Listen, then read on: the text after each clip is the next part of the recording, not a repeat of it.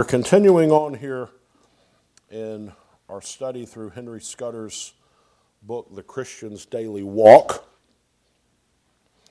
And the next two chapters are dealing with walking with God in times of prosperity. And then the next one is walking with God in times of adversity. Now, I don't have this in your notes. I put it in mine just kind of tongue-in-cheek, but I think also kind of where the rubber meets the road. I think most of us are probably, or at least we feel like we're probably more familiar with walking with God in adversity than we are with walking with God in prosperity. Because it might be your perception that you're not very prosperous. That is actually one of the things that he does take some issue with in the book. That we misinterpret and we misunderstand prosperity. We misdefine, we ill-define success. And we'll get to that toward the end today. We are so wrapped up in the here and now. We're so wrapped up and so consumed with the temporal that we lose sight of the spiritual and the eternal. And he does make a good emphasis that God's blessings to us, at least our focus on those, should be the spiritual and the eternal blessings that we have in Christ. The temporal blessings that we know is kind of just like icing on the cake. It's kind of just extra. We don't deserve any of it at all. The spiritual and the temporal is what we have in Christ. I'm sorry, I said that wrong. The spiritual and the eternal is what we have in Christ, but he has also, in his mercy and in his grace to us, given to us so much temporal that it's the overabundance of his goodness to us. And so when he deals with this subject of walking with God in prosperity, the first line of argument that he gives, that I've put here, point number 1 in your notes, is the way he phrases it here: watch against common sins that come with success.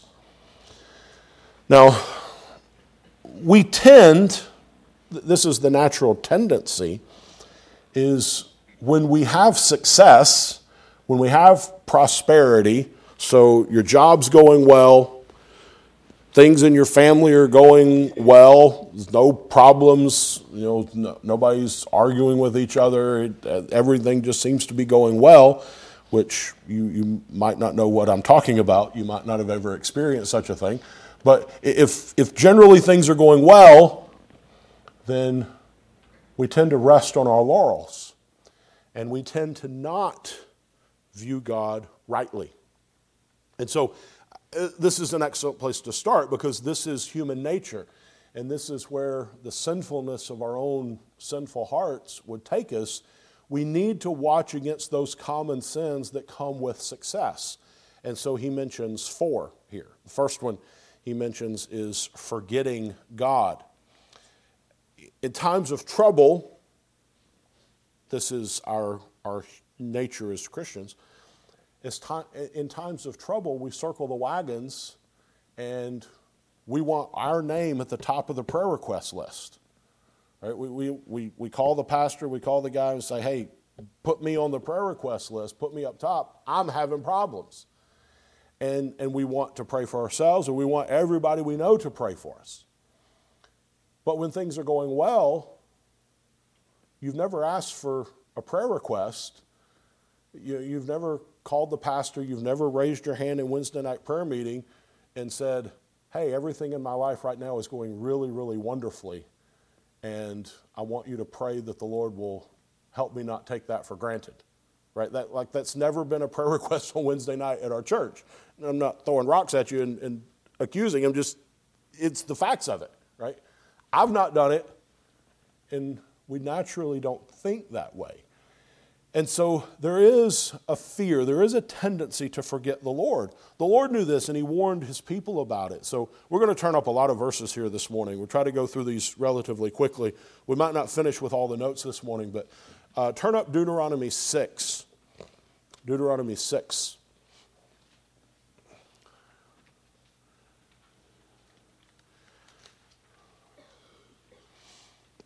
And so you remember Deuteronomy 5 is the other place where the Lord gives the Ten Commandments in order. So we have Exodus 20, we have Deuteronomy 5.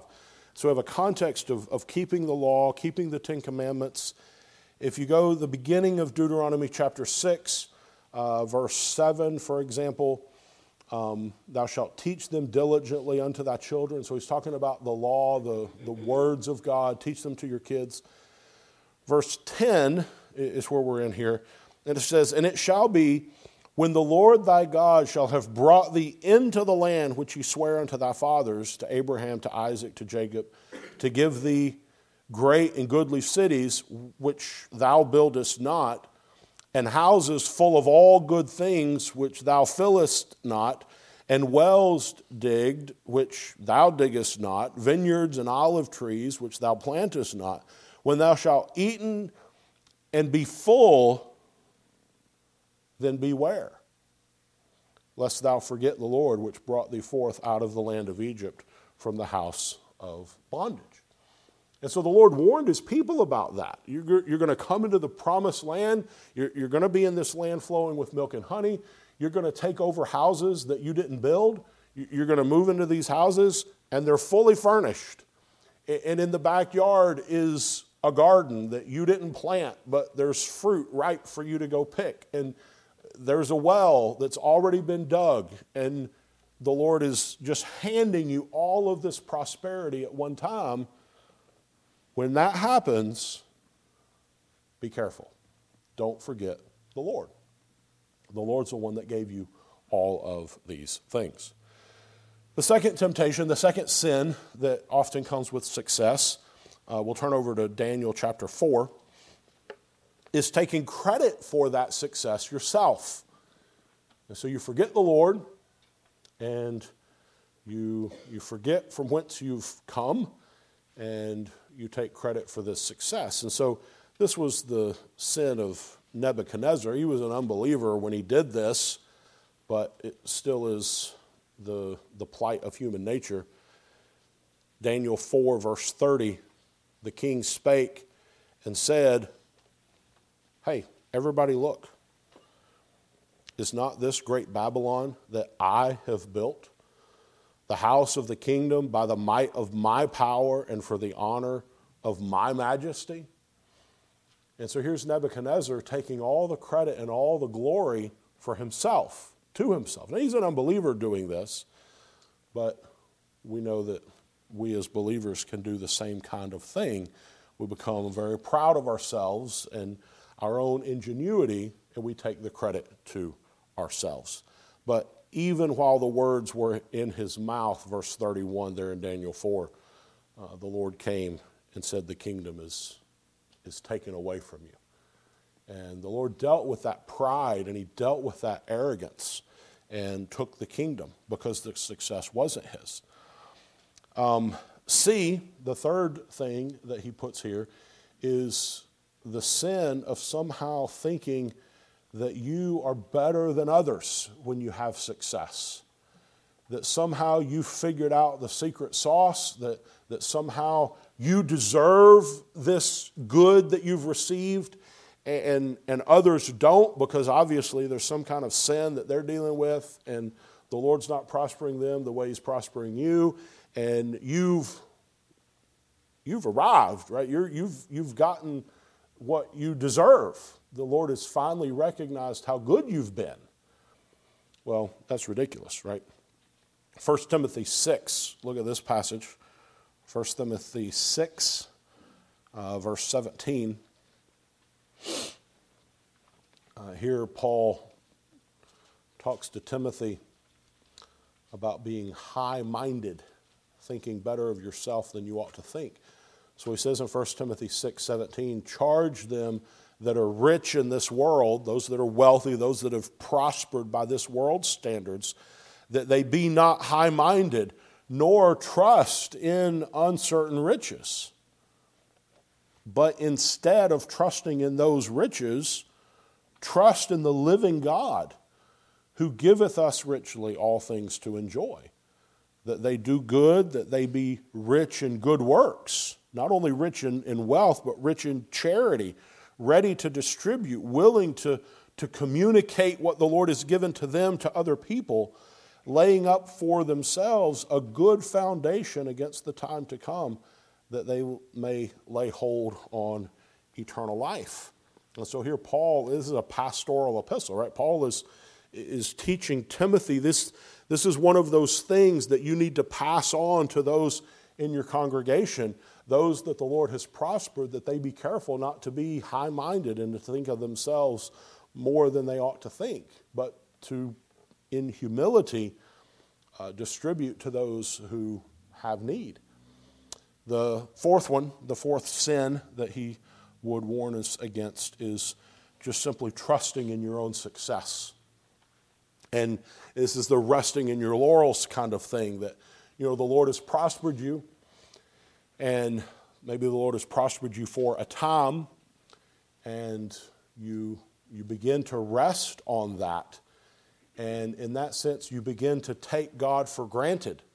Maybe a year ago or 2 years ago, every night at the dinner table, Lord, provide for the needs of our family. Lord, provide, Lord, provide, Lord, provide, Lord, direct, Lord, provide. And the Lord does all those things, and your spiritual aspect of that now is just in cruise control, and you're not praying, Lord, continue to provide. The Lord provided. The Lord answered your prayer in that sense, and the Lord has given you a level of prosperity. You're doing well, and you just coast through, taking the Lord's provision for granted. And, I got this whole self-employed business thing figured out. I can just, cruise control. And you take the Lord for granted. Psalm 62:10, the first part of that verse, the second part, 62:10b.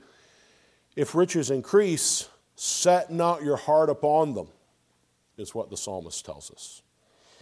And then another just general principle of Scripture that's given to us. I don't have this reference in your notes. You could jot this down. Deuteronomy 8, verse 18. Always remember, the verse says, but thou shalt remember the Lord thy God, for it is he that giveth thee power to get wealth. This is the Old Testament equivalent of James 1:17. Every good gift and every perfect gift cometh from above. Right? It is the Lord that gives you the power, the ability to have prosperity. And so don't trust in your own success. Continue to trust in the Lord. Even when the Lord has given you a level of success, don't fall into this common sin that comes with success of trusting in your own abilities. I got it figured out. I can just go and just keep going the way I'm going and everything's going to be great. No, the Lord is the one who has his hand on the spigot, if you will. And the Lord can turn it on and the Lord can turn it off. And we trust the Lord to control that and to give us what we need along the way. So that's the first line of argument that he gives us in walking with God in times of prosperity or in success. And then the second one, he points our attention to the need that we have to give thanks to the Lord. This seems obvious, right? It seems an obvious thing, but we've talked a good bit in this place about the tendency we have not to be thankful. We are to thank the Lord, and we know we're supposed to thank the Lord, but we live in a culture, we live in a society that just generally is unthankful.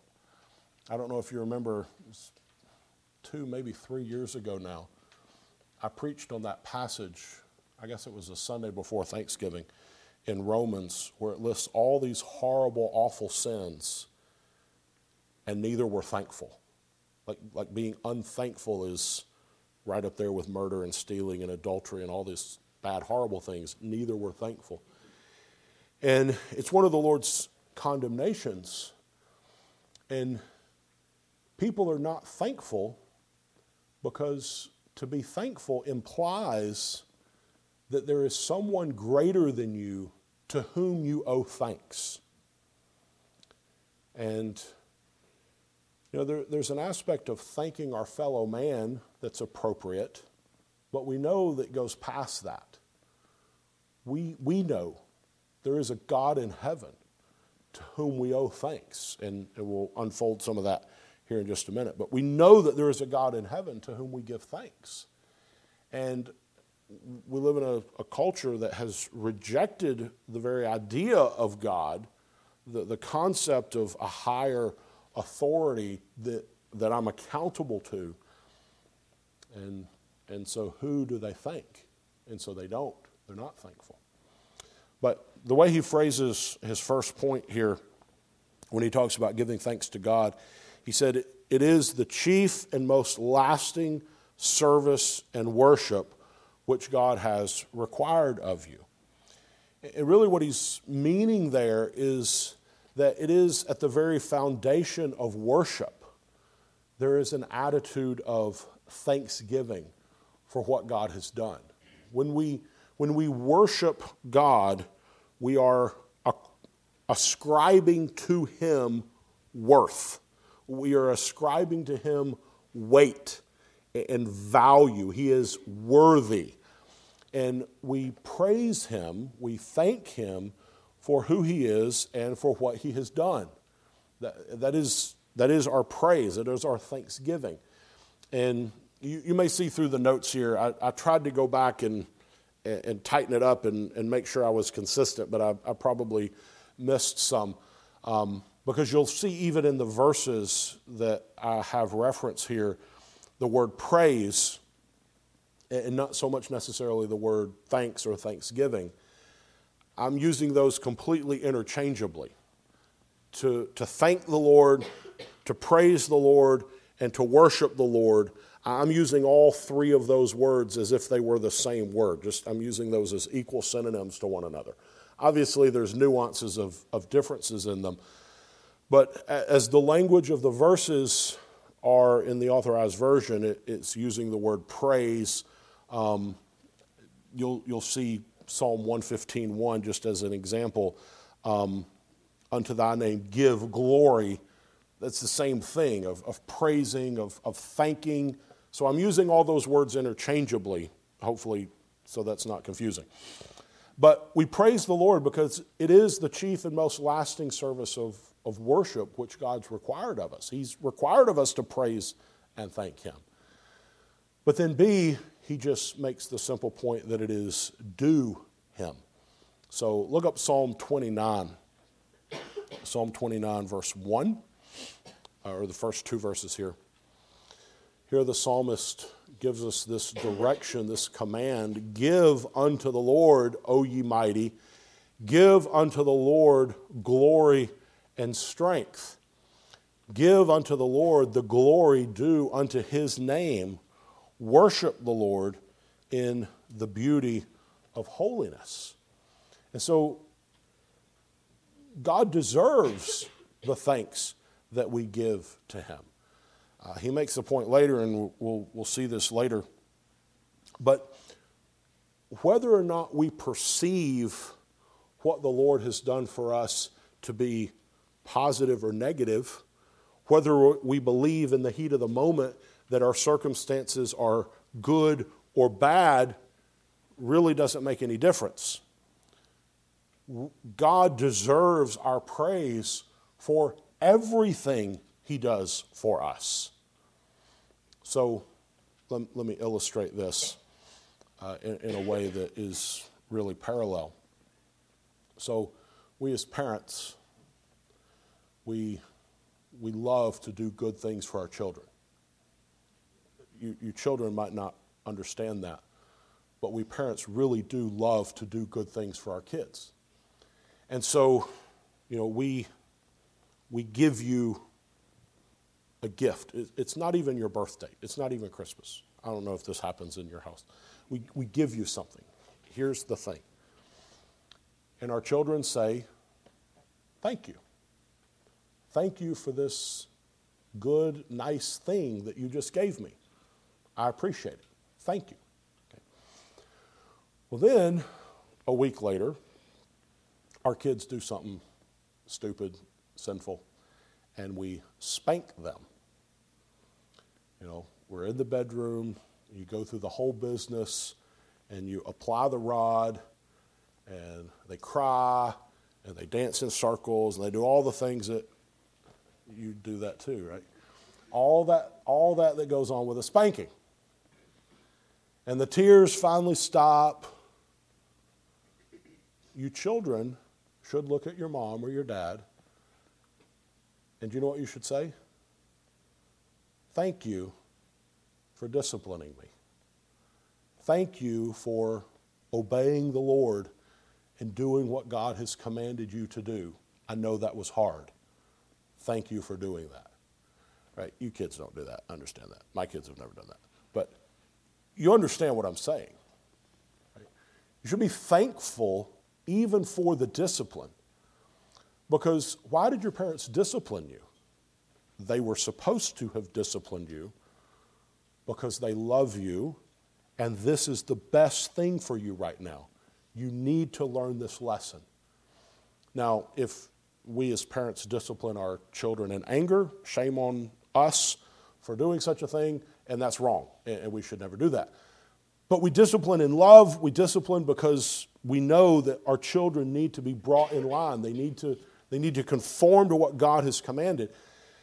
And we're doing it as the best expression of love that we can, and the same love that comes with a paddle is the same love that comes with a new video game, right? It's the same heart of we want what's best for you. We want to encourage you. We want to do what's right. We want to help you. And the Lord does the same. The Lord punishes us, and we should thank Him for that. The Lord brings difficult circumstances to try our faith. We should thank Him for that. The Lord brings great prosperity, and we should thank Him for that. But it's the same heart of love that God is dealing with in all of those situations. God cannot be mean. It's impossible for Him. It's contrary to His character. God cannot do wrong. God cannot do less than perfect best. He can't do different than that. And so whatever God has done, we thank Him for what He has done. And so it is due Him, this Thanksgiving. And so he deals with 7 questions.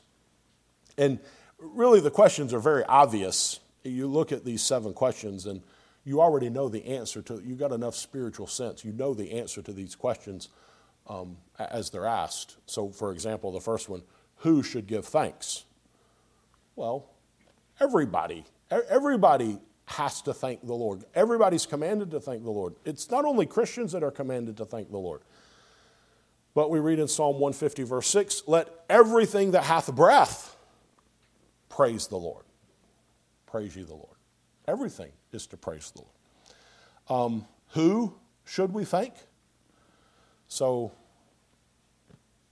obviously, that's to the Lord only. To the Lord ultimately. The Lord uses means, and if the Lord has used another person as a means of blessing, we do thank the means, but we thank the Lord for using those means. So Psalm 115:1, not unto us, O Lord, not unto us, but unto thy name give glory, for thy mercy, for thy truth's sake. Through whom should we thank? Ephesians 5:20, this verse plays a couple times here. Give thanks always for all things unto God and the Father in the name of our Lord Jesus Christ. He is that one who is the mediator between God and men, the man Christ Jesus. The blessings that we have from God flow through us through Christ. They are earned for us by Christ. And so it is through Christ that we thank the Lord. In the Lord's name, we thank God for everything we have. For what should we give thanks? Well, everything. So Ephesians 5:20 again, give thanks always for all things. 1 Thessalonians 5:18, in everything give thanks. And this plays out what I said to you just a moment ago.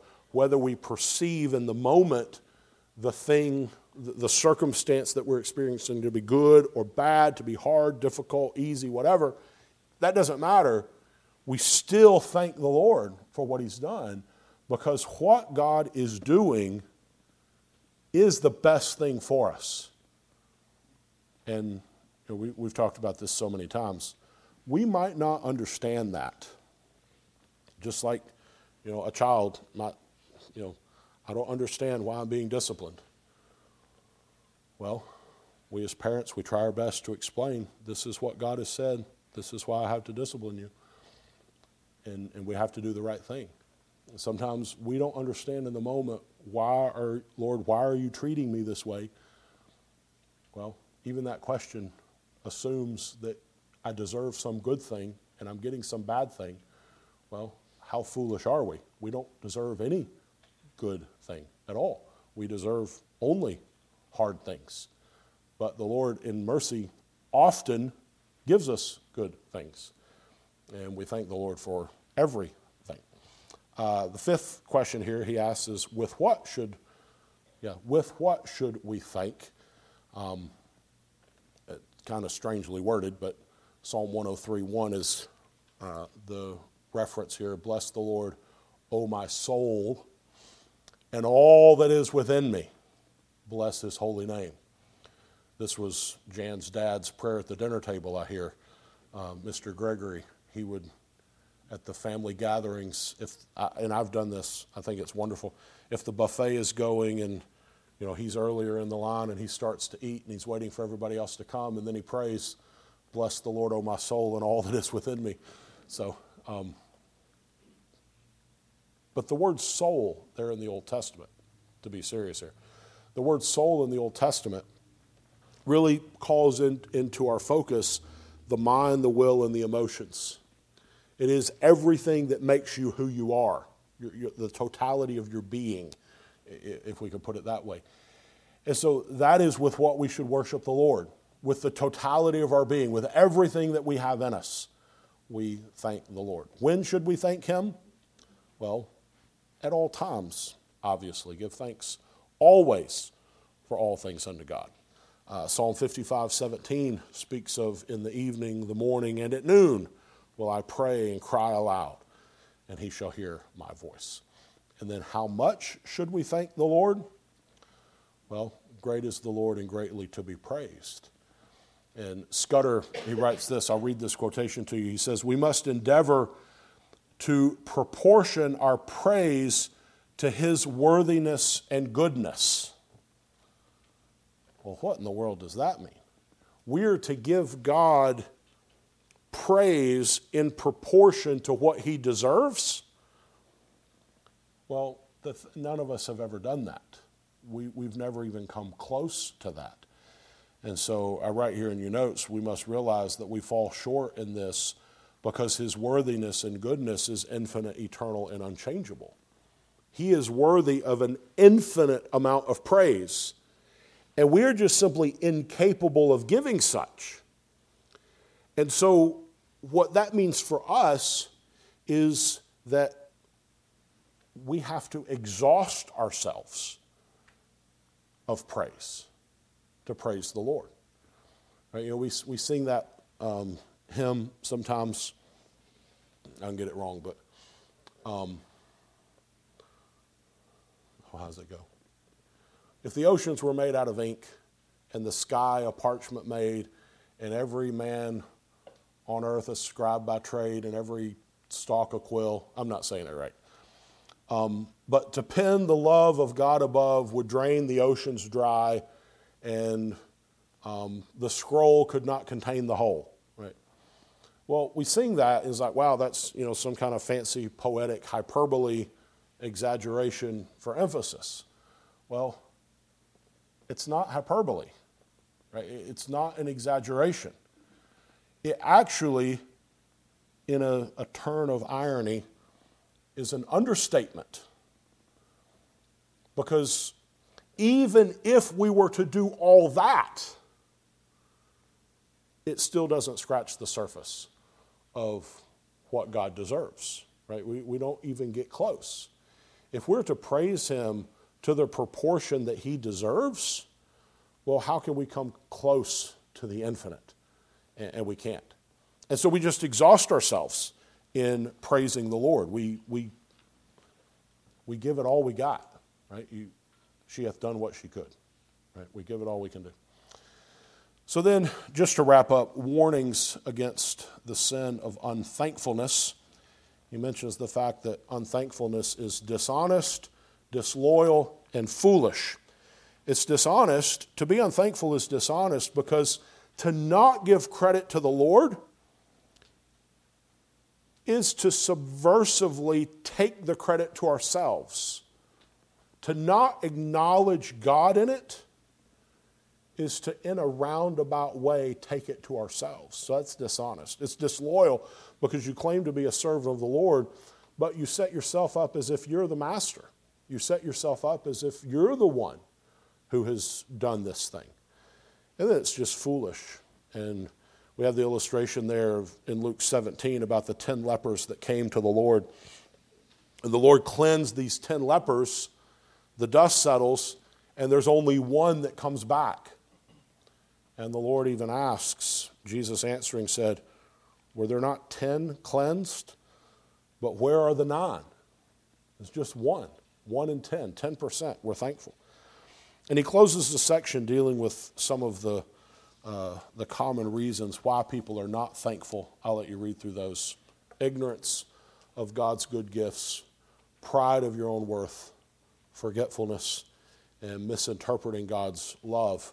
Really what he does there is he kind of rephrases, but he goes back to those original 4 common sins that we're to be aware of in success, and he kind of rephrases those and summarizes those in a different way as reasons why people are not thankful in the first place.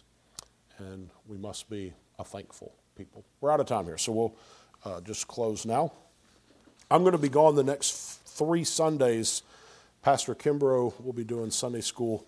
I'm not sure what he's doing, but Lord willing, when we come back, we'll look at walking with the Lord in times of trouble, times of difficulty and adversity. But let's close in prayer now. Our Father, we do thank you that even as we've been discussing these things, you have been so merciful and so gracious to us. We have experienced so much temporal good at your hand, and for that we give you great thanks. And we pray that you would give us a right perspective on your dealings with us, that we would rejoice in what you bring across our pathway, and we would acknowledge you and not be forgetful and be thankful for what we have at your hand. We pray that you'll bless our worship service here to follow. We pray even that, as we've been describing, that in our worship this morning, you would enable us and teach us just a little bit of what it would mean for us to exhaust ourselves in praise and worship. May we sing with our whole heart. May we listen to the reading of Scripture with all of our attention. May we listen to the preaching of your word and pray for the help of the Spirit in our own hearts with everything that is in us. May we give 100%, as it were, in worship and praise and adoration to your name. We acknowledge you to be worthy of all these things. So bless our time, we ask in Jesus' name. Amen.